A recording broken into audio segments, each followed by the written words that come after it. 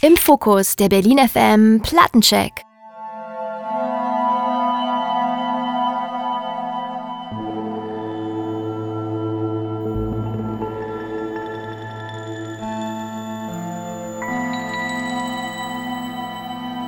Man will seinen Ohren nicht so recht glauben, wenn der erste Track losgeht. Hat Aaron Funk, der als Venetian Snares tief, düstere und bösartige Breakcore-Tracks zusammenzimmert, hier wirklich seine Finger im Spiel?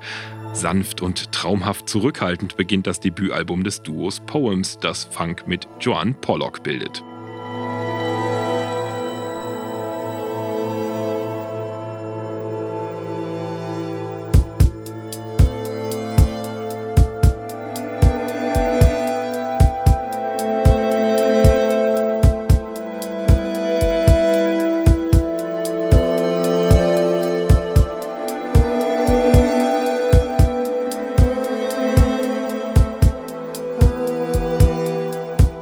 Joanne Pollock ist noch weitestgehend unbekannt und hat seit 2012 nur ein paar vereinzelte Stücke auf ihrer Bandcamp-Seite hochgeladen.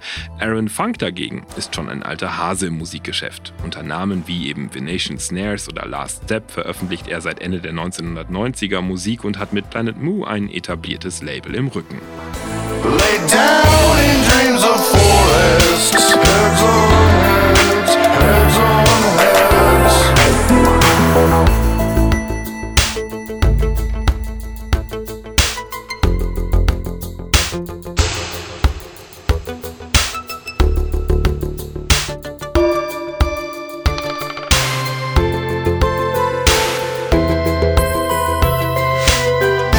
Zwar wohnen sowohl Pollock als auch Funk in Kanada, was aber dennoch nicht heißt, dass sie sich mal eben einfach zum Musikmachen treffen können.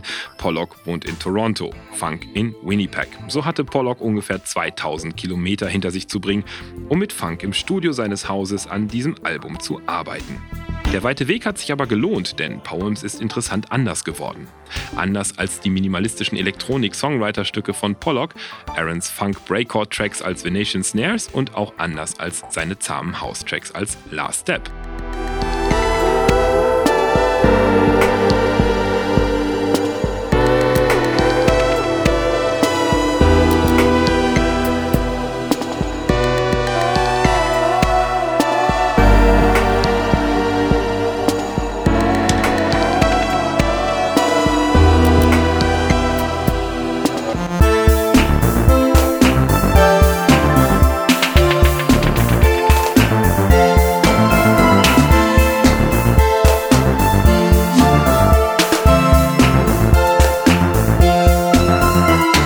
Im Zentrum der Musik des Duos stehen nicht die Drums, sondern Synthesizer und die Stimmen des Duos, die zusammen eine märchen- und traumhafte Atmosphäre erzeugen.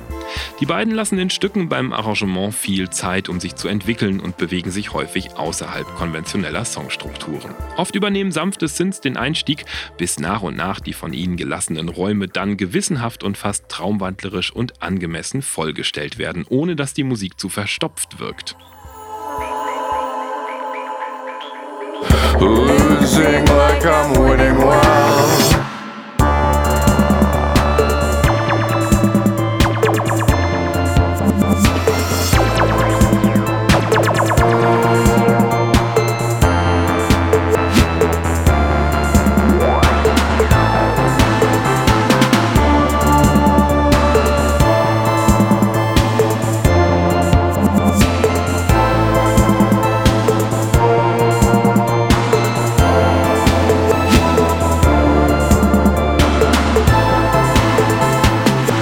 Als Instrumente funktionieren auch die Stimmen von Funk und Pollock, die sich in ihren Farben, Funk mit tiefem Bass, Pollock einige Tonstufen höher, so stark unterscheiden, dass sie sich gut ergänzen.